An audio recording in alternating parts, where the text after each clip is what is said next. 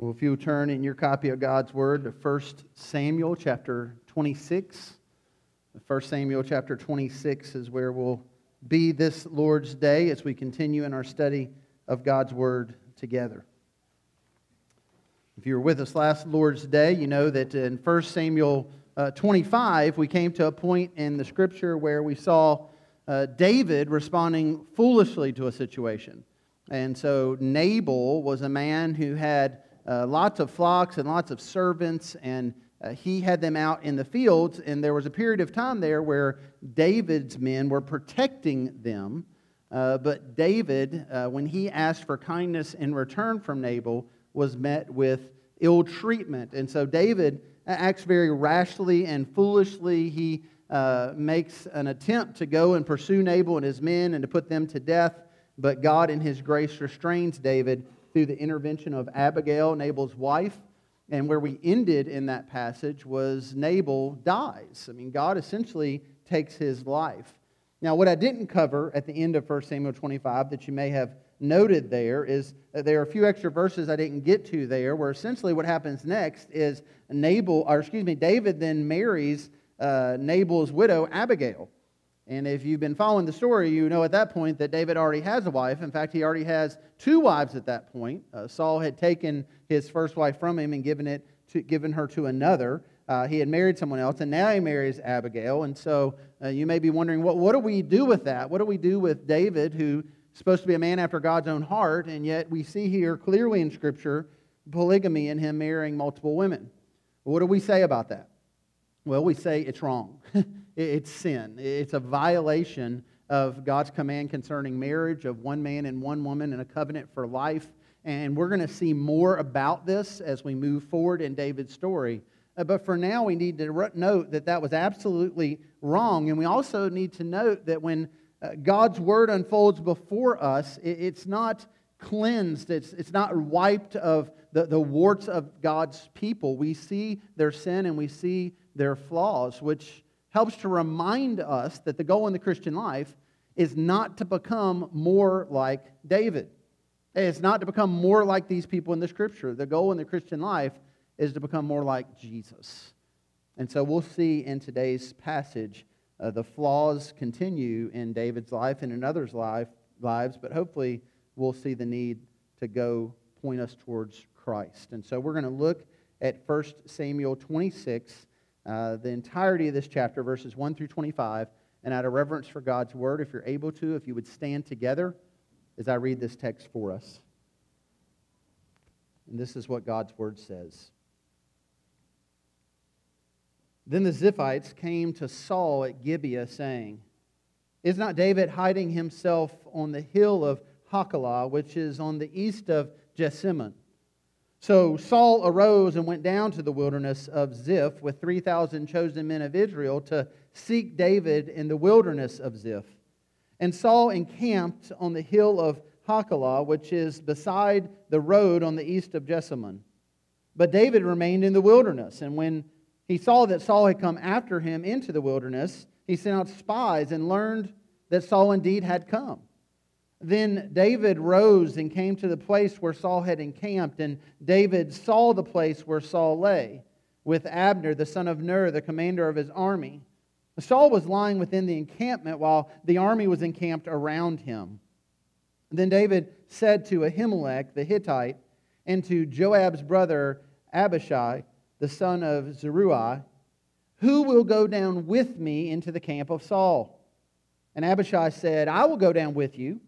So David and Abishai went to the army by night, and there lay Saul sleeping with the encampment, with his spear stuck in the ground at his head. And Abner and the army lay around him.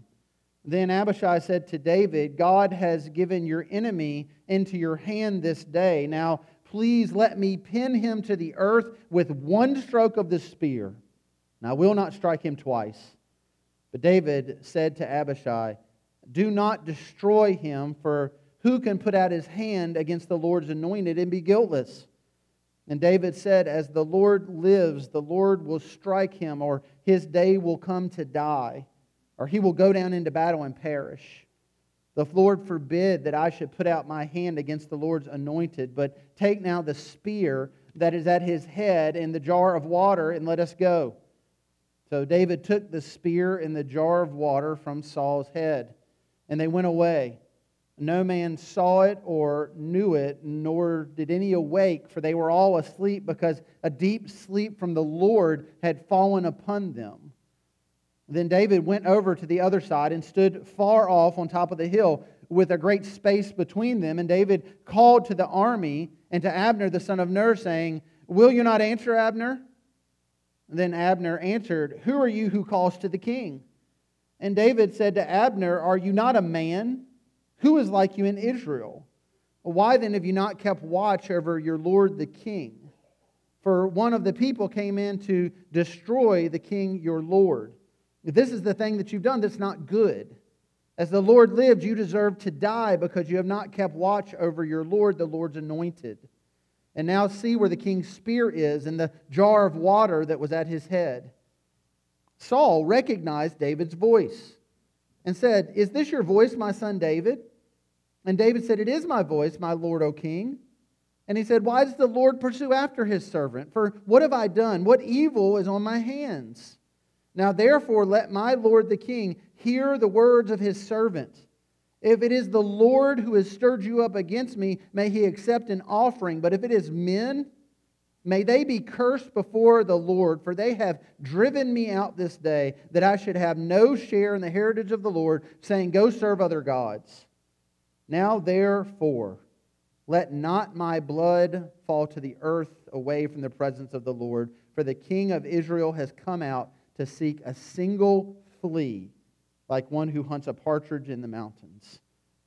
Then Saul said, "I have sinned. Return, my son David, for I will no more do you harm, because my life was precious in your eyes this day. Behold, I have acted foolishly and have made a terrible, great mistake." And David answered and said, "Here is the spear, O king. Let one of the young men bring it over and take it to you. And the Lord rewards every man for his righteousness and his faithfulness. For the Lord gave you into my hand today, but I would not put out my hand against the Lord's anointed. Behold, as your life was precious this day in my sight, so may my life be precious in the sight of the Lord, and may he deliver me out of all tribulation." Then Saul said to David, "Blessed be you, my son David. You will do many things and will succeed in them." So David went his way, and Saul returned to his place. If you would, pray with me. Father God, we thank you this Lord's Day for your word. We thank you, God, for that which points us towards the righteousness that we find in Christ and in Christ alone. And we pray, God, that we might understand deeper what it means to be covered by the righteousness of Jesus as we consider this passage today. We ask that in Jesus' name. Amen. You may be seated. Well, if you were with us last week, I mentioned a familiar saying that we often say, we often hear. That's that those who neglect to learn from history are doomed to repeat it. And we tend to make the same mistakes over and over again if we don't learn from them. I also noted another quote along with that what we learn from history is that people don't learn from history. We see this repetitive nature so often, and we especially see it as we come now to 1 Samuel chapter 26. We see this in Saul. We've been to this place before. In fact, as I was reading the passage today, perhaps you thought, well, haven't we already been here? Now, hasn't he already preached on this? This sounds very familiar, and it should, because essentially what happens in chapter 26 is very similar to what happens in chapter 24.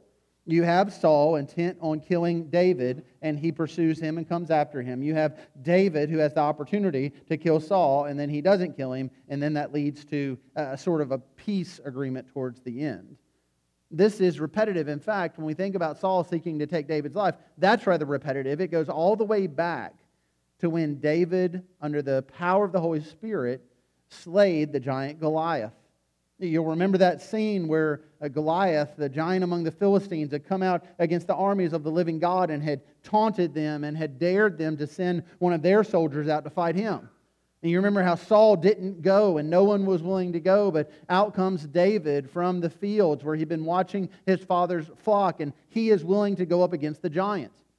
And so when David does that, and when Goliath is defeated, that whole group, that whole army, along with Saul and David, are going back to Saul's home. And as they're doing that, the women from the cities are coming out and they're singing praises to David instead of Saul. And this invokes anger in Saul. This invokes rage in Saul. And so then we see Saul trying to take David's life.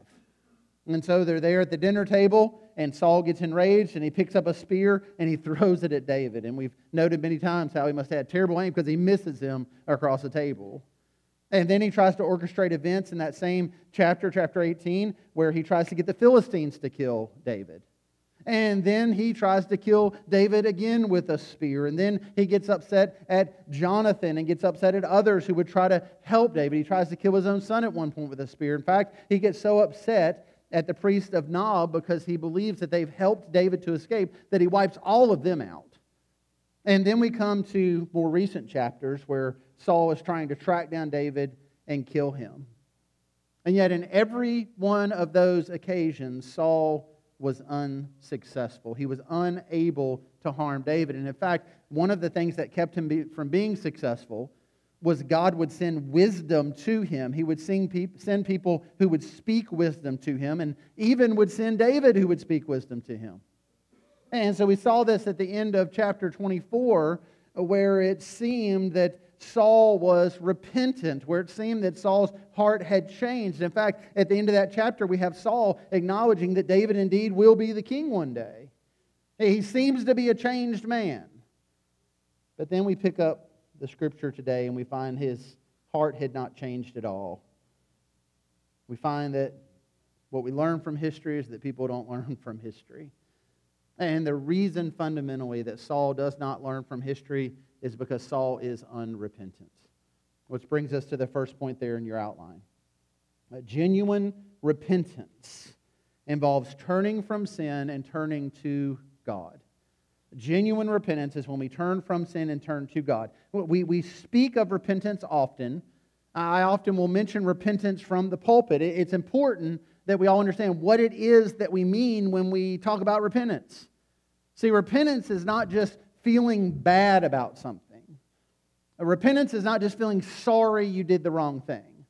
Repentance is when we are in sin and we turn from that sin and we turn to God, His Word, and His ways. It's when there's a change in our heart, our attitude, our action. It's when we turn away from that sin and don't just keep repeating it over and over and over and over. And so we notice here with Saul, the end of 1 Samuel 24, he's sorrowful. He acknowledges that he's wrong. He says that the thing he's done is evil. He confesses that David will indeed be the king. He asks David to show mercy to him and his household. But what we see from today's passage is that Saul's heart didn't really change. Notice what we learned here. We pick up in verse 1 of chapter 26, and Saul, word comes to him of where David is. Now, I mentioned this before, but we should note that at the end of chapter 24, where it seems to be that peace is made between Saul and David, there's an indication there that David realizes at that point that Saul's not really repentant.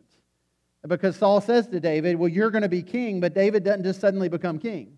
And in fact, if you read chapter 24, you find it ends with Saul going to his home and David going back into the wilderness to the stronghold to hiding. He doesn't trust Saul, and there's good reason for that, because now we learn that Saul was still breathing murderous intentions. He still wanted to take David's life. He's still enraged towards him. What we find here is evidence that he's not genuinely repentant. And how do we know that? It's because Saul keeps returning to the same old sin over and over and over again. It's rather easy for us to read chapter 26 and to see that about Saul. But what about you? What about me? Do you see a similar pattern in your own life? Where you keep struggling with the same sin over and over and over again? Do you find yourself in a situation where you're saying to someone, listen, I know I've said it before, but I just need to say it again. I'm sorry, and I'm not going to do this anymore. Only to find yourself then saying again, I'm sorry, and I'm really not going to do this anymore. I mean, have you ever been on the receiving end of that, of someone who they just keep doing the same sin over and over and over again, and they seem so sincere in their apology. I'm so sorry, I'm so sorry, and they beg and they plead for forgiveness. I'm not going to do this again, I'm not going to do this again, but you know that they're going to do it again. Over and over and over. We find this familiar cycle in God's Word and in our own lives. We sin, we feel guilty, we vow, we try harder, we sin, we feel guilty, we vow, we try harder, over and over and over and over. I think that's an indication at times of a lack of repentance. And I think the reason that we see here that Saul is just dealing with the same thing, that in one moment he wants to kill David, and then he seems to relent, but then he goes right back to wanting to kill David. He throws a spear, he apologizes, he throws a spear again. He comes after David, he's going to kill him, he feels bad. He goes after David again, because there's not genuine heart change in Saul. Again, 2 Corinthians chapter 7, verse 10 says, "For godly grief produces a repentance that leads to salvation without regret, whereas worldly grief produces death." Paul is saying very clearly here that there are two types of grief. There are two types of sorrow. There's kind of that grief, that worldly grief. You feel bad and you should feel bad. You did the wrong thing. You have a moral compass. You feel guilty about it. You realize it was wrong. Or maybe you don't feel so guilty about it, so sorry about it. You're just sorry you got caught. You're sorry you got in trouble. That's kind of a worldly grief. But he said that there's something deeper than there. That there's a sorrow from the Holy Spirit that's a godly grief that leads us to repentance. And friends, that's a grief that comes to understand the gravity and the weight of sin before a holy God. That's when you understand God and His righteousness and His holiness and what we truly are deserving of in our sin. And we feel a conviction of it and a weight of it, and we want to turn from it. That's a godly grief that leads us to repentance. What we need to understand is that even when we genuinely repent, well, we still struggle with sin. And we see that in the next point there in your outline. People who genuinely repent still struggle with sin. Again, it's easy for us to look at Saul and look at how he doesn't really repent. He does the same thing over and over again. But how do we deal with David here? David, who the big picture of the Scripture, of the Psalms, of the responses he writes, David, who we see there at times genuine, authentic repentance and a genuine cry to the Lord, how do we reconcile that he still struggles with sin? We reconcile that with the understanding that people who genuinely repent still struggle with sin. And so notice David's response here. As Saul is coming after him, David learns that Saul is coming after him, and so David decides he's going to sneak into Saul's camp and take someone with him. Now you might read that, and perhaps as I was reading it, you thought, how is that even possible? I mean, the picture here is you've got Saul, and he's sleeping, and you've got the commander of his army there beside him, and then 3,000 people are around him. How in the world could David and someone else sneak into that camp without being recognized. You think about that for a second. I can't sneak to the refrigerator to get ice cream at night without 2 or 3 people knowing. I mean, how could they sneak through thousands of people? Well, the Scripture tells us. Verse 12. No man saw it or knew it, nor did any awake, for they were all asleep, because a deep sleep from the Lord had fallen upon them. This is the deep sleep that God had brought on Adam when He removed a rib out of his body to create Eve. This was something God did in His providence and sovereignty to make these men sleep, I think, big picture, in order to protect David's life. And so they go in unnoticed because of what God had done here. Now notice David, before going in, he asked for volunteers, and Abishai wants to go with him, and they get there to Saul, and Abishai looks at him and says, well, this is great. I mean, here he is, and nobody's awake for some reason. I mean, this is God ordained for you to take Saul out. Verse 8, David, you don't even have to do it.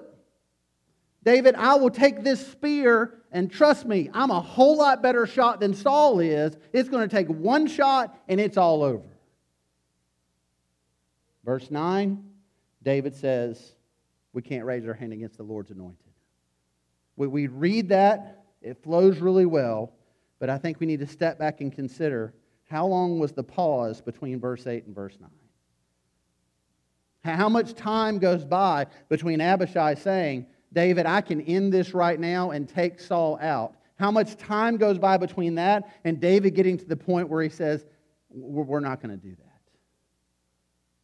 that? And the reason that I kind of emphasize there was likely a pause there is because we need to ask the question, why were they there in the first place? I mean, what was the point of David taking the brother of the commander of his army into the camp of Saul to where he would sneak up on him and be standing over his body? What was the point of that? And I think as we really think about that, we perhaps get a glimpse here of one of David's temptations and struggles. I think that David likely got into that situation because David's intention was to finish what he hadn't finished in the cave.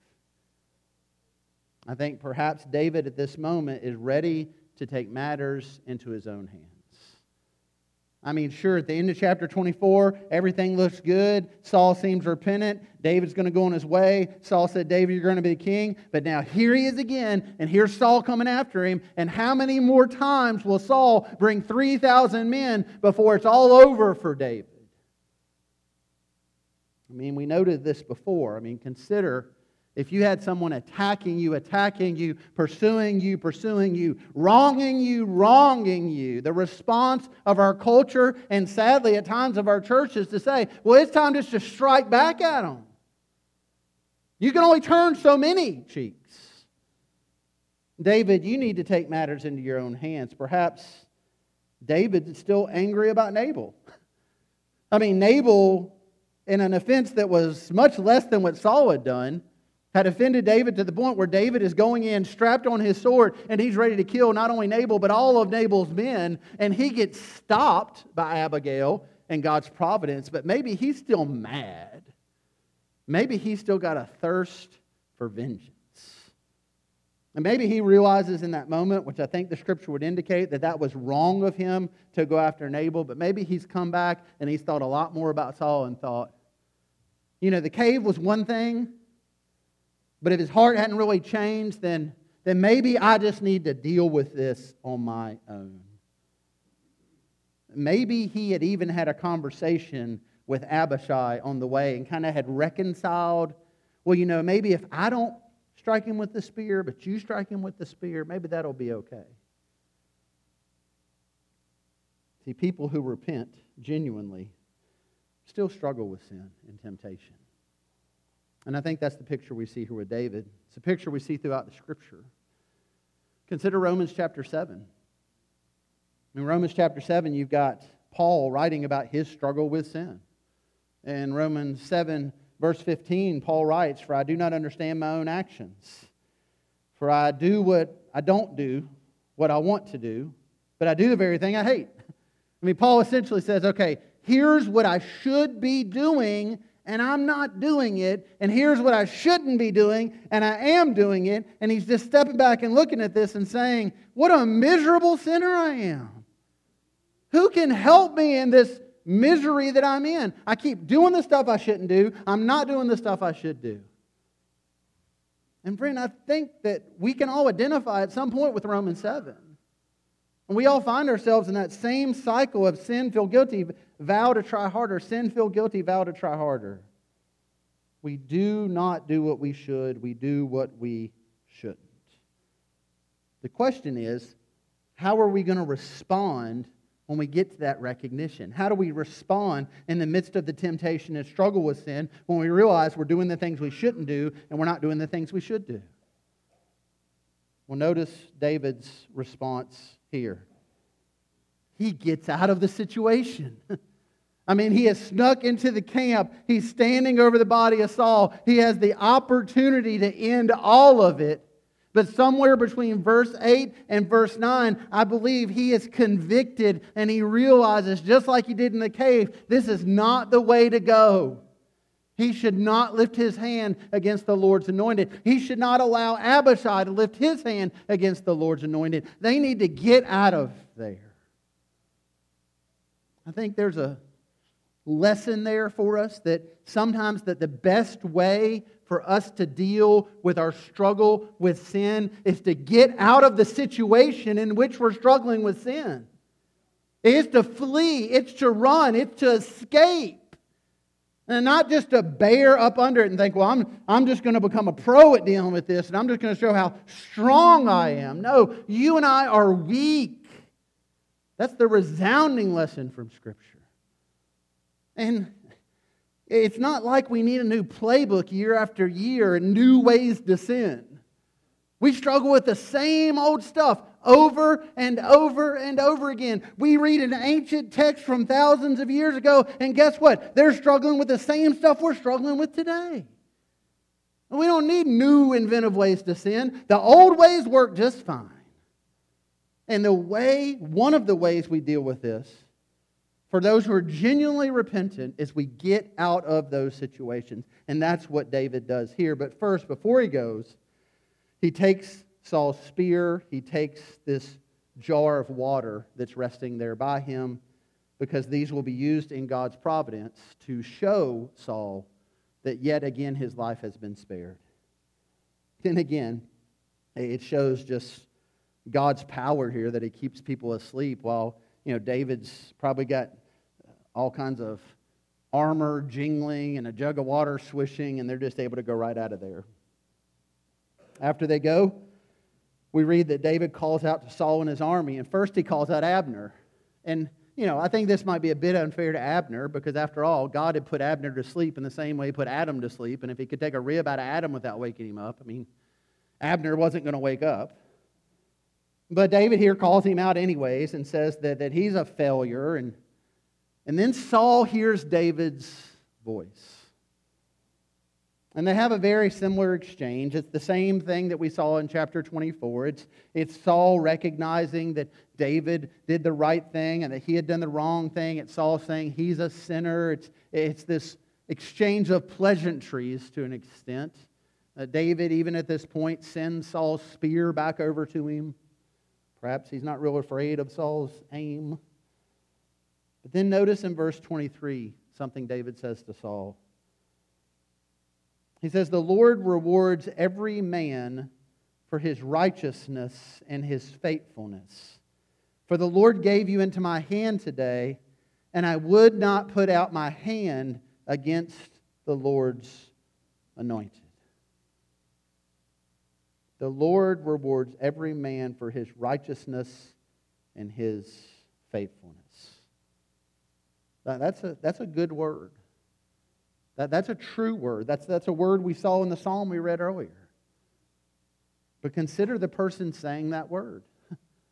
Here's David saying, now Saul, you got to understand, the Lord rewards righteousness and integrity, and I did not put out my hand against you. And perhaps even Saul was thinking, wait, what were you doing in the camp again? Well, why is it you were standing over me with my spear in your hand? That doesn't exude a picture of righteousness and faithfulness and trust in the Lord. And even if you take this account out of the picture, think of all the times that David has sinned. Think of all the ways that David is going to sin. And you realize really quick that David is not the one who is perfectly righteous and faithful. And you take the eyes off of David for a second and you use the Scripture as it's called to be used as a mirror, and you look at yourself and I look at myself, and we realize real quick, we're not perfectly righteous or faithful either, are we? Romans chapter 3, none is righteous, no, not one. The wages of sin is death. We've all sinned and fall short of God's glory. So what do we do with this verse? The Lord rewards every man for his righteousness and his faithfulness, but none of us are perfectly righteous and faithful. Well, friends, this is what calls our attention to Jesus and the gospel. And brings us to that last point, that reminder we often need, that we're saved by Christ's righteousness. You're not saved by your righteousness. I'm not saved by my righteousness. You're not going to stand before God one day and He says, well done, my good and perfect servant. You are perfectly faithful. You are perfectly sinless. No. No, we are saved by the righteousness of Jesus Christ. He took Him who knew no sin to become sin on our part, to bear the weight of our sin. And this passage drives us towards that. 2 Corinthians 5:21, Jesus knew no sin.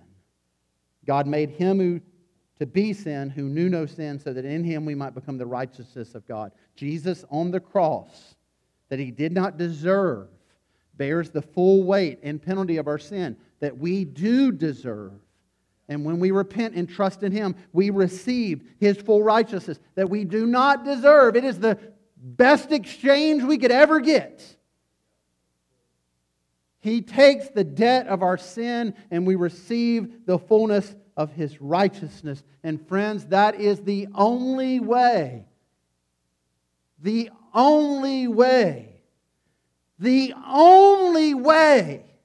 through which we have access to a holy God.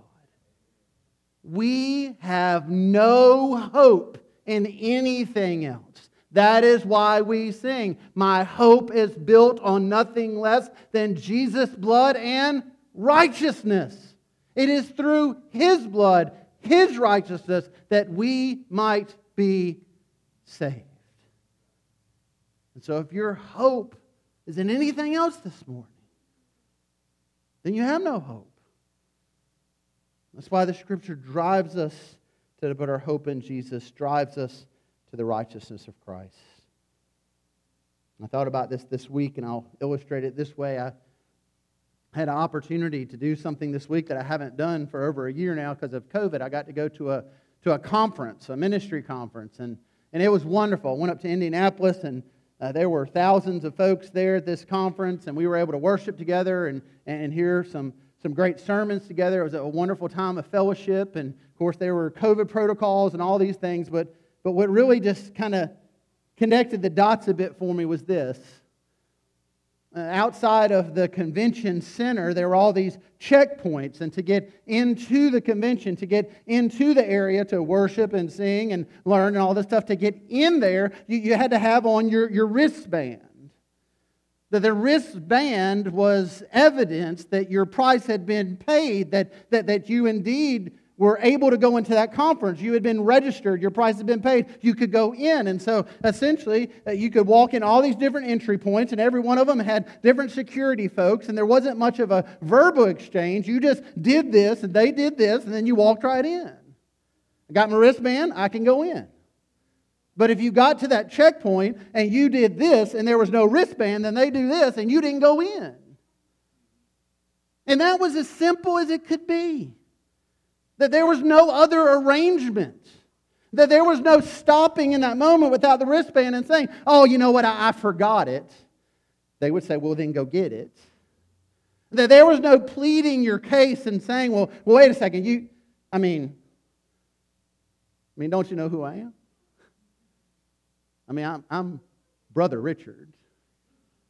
I'm pastor of the Bloomfield Baptist Church. I mean, surely I have a place in this conference. Surely I can come in this door. I mean, surely it's not going to hurt anybody for you to let me just slide in. I've told you I've already paid. I don't have evidence of that payment, but it's not going to hurt anybody. I mean, I'm a pastor. I'm not going to lie to you about this.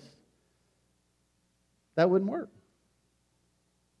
It also wouldn't work for me in that moment to say, okay, well, let me take out my wallet. Let me just pay you right now. That's not how it worked. That wasn't the arrangement. You showed evidence of payment. You entered in. Without evidence of payment, you did not go in. There's a picture there. And I think it's the picture we see here. That one day, the Scripture says it's appointed once for a man to die, and then comes judgment. One day, we are going to stand before a holy God. We're not going to be able to plead our case. We're not going to go through a resume. There's not going to be a set of scales. It's not going to be a movie of our life playing in the background.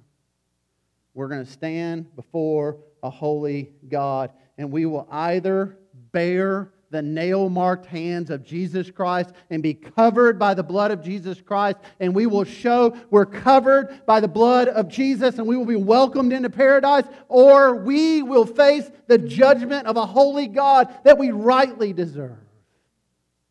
There's no pleading our case. There's no writing a check. There's no listing off all our merits and deeds. Jesus says clearly, He is the way, the truth, and the life. No one comes to the Father except through Him. No back doors, no other entrances. It's only through the righteousness of Jesus. And the Scripture tells us clearly how we come to be covered by Christ's righteousness, how we come to identify with Him on the cross, and it is through what we're called to in Romans 10. If we will confess Jesus as Lord and we believe in our heart that God raised Him from the dead, we will be saved. And all who call on the name of the Lord will be saved. Friends, have you done that? Have you confessed Jesus as your Lord? Do you believe in your heart that God raised Him from the dead, that He died on the cross in your place? And have you submitted your life to Him and His Lordship? Have you genuinely repented and put your trust in Jesus? If you have, the good news is your future is secure. Your price has been paid. But if you've not, friend, then the call for you today, while there is still a today, is to repent and to trust in Jesus. And I pray that's what you'll do. And so we want to give you that opportunity now. If you'll stand together as I pray for us.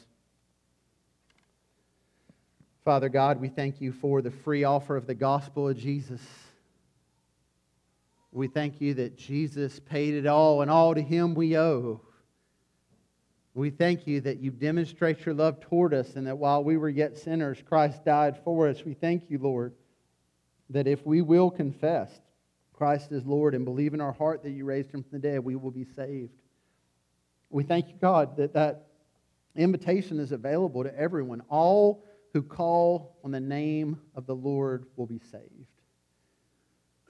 I pray, God, for anyone here who's yet to call on you. In the name of Jesus, I pray today they would. I pray for others, Lord, who perhaps genuinely have repented and called on the name of Jesus, but this morning they are convicted of sin in their life. That they're struggling with it. And perhaps they're running headstrong into it.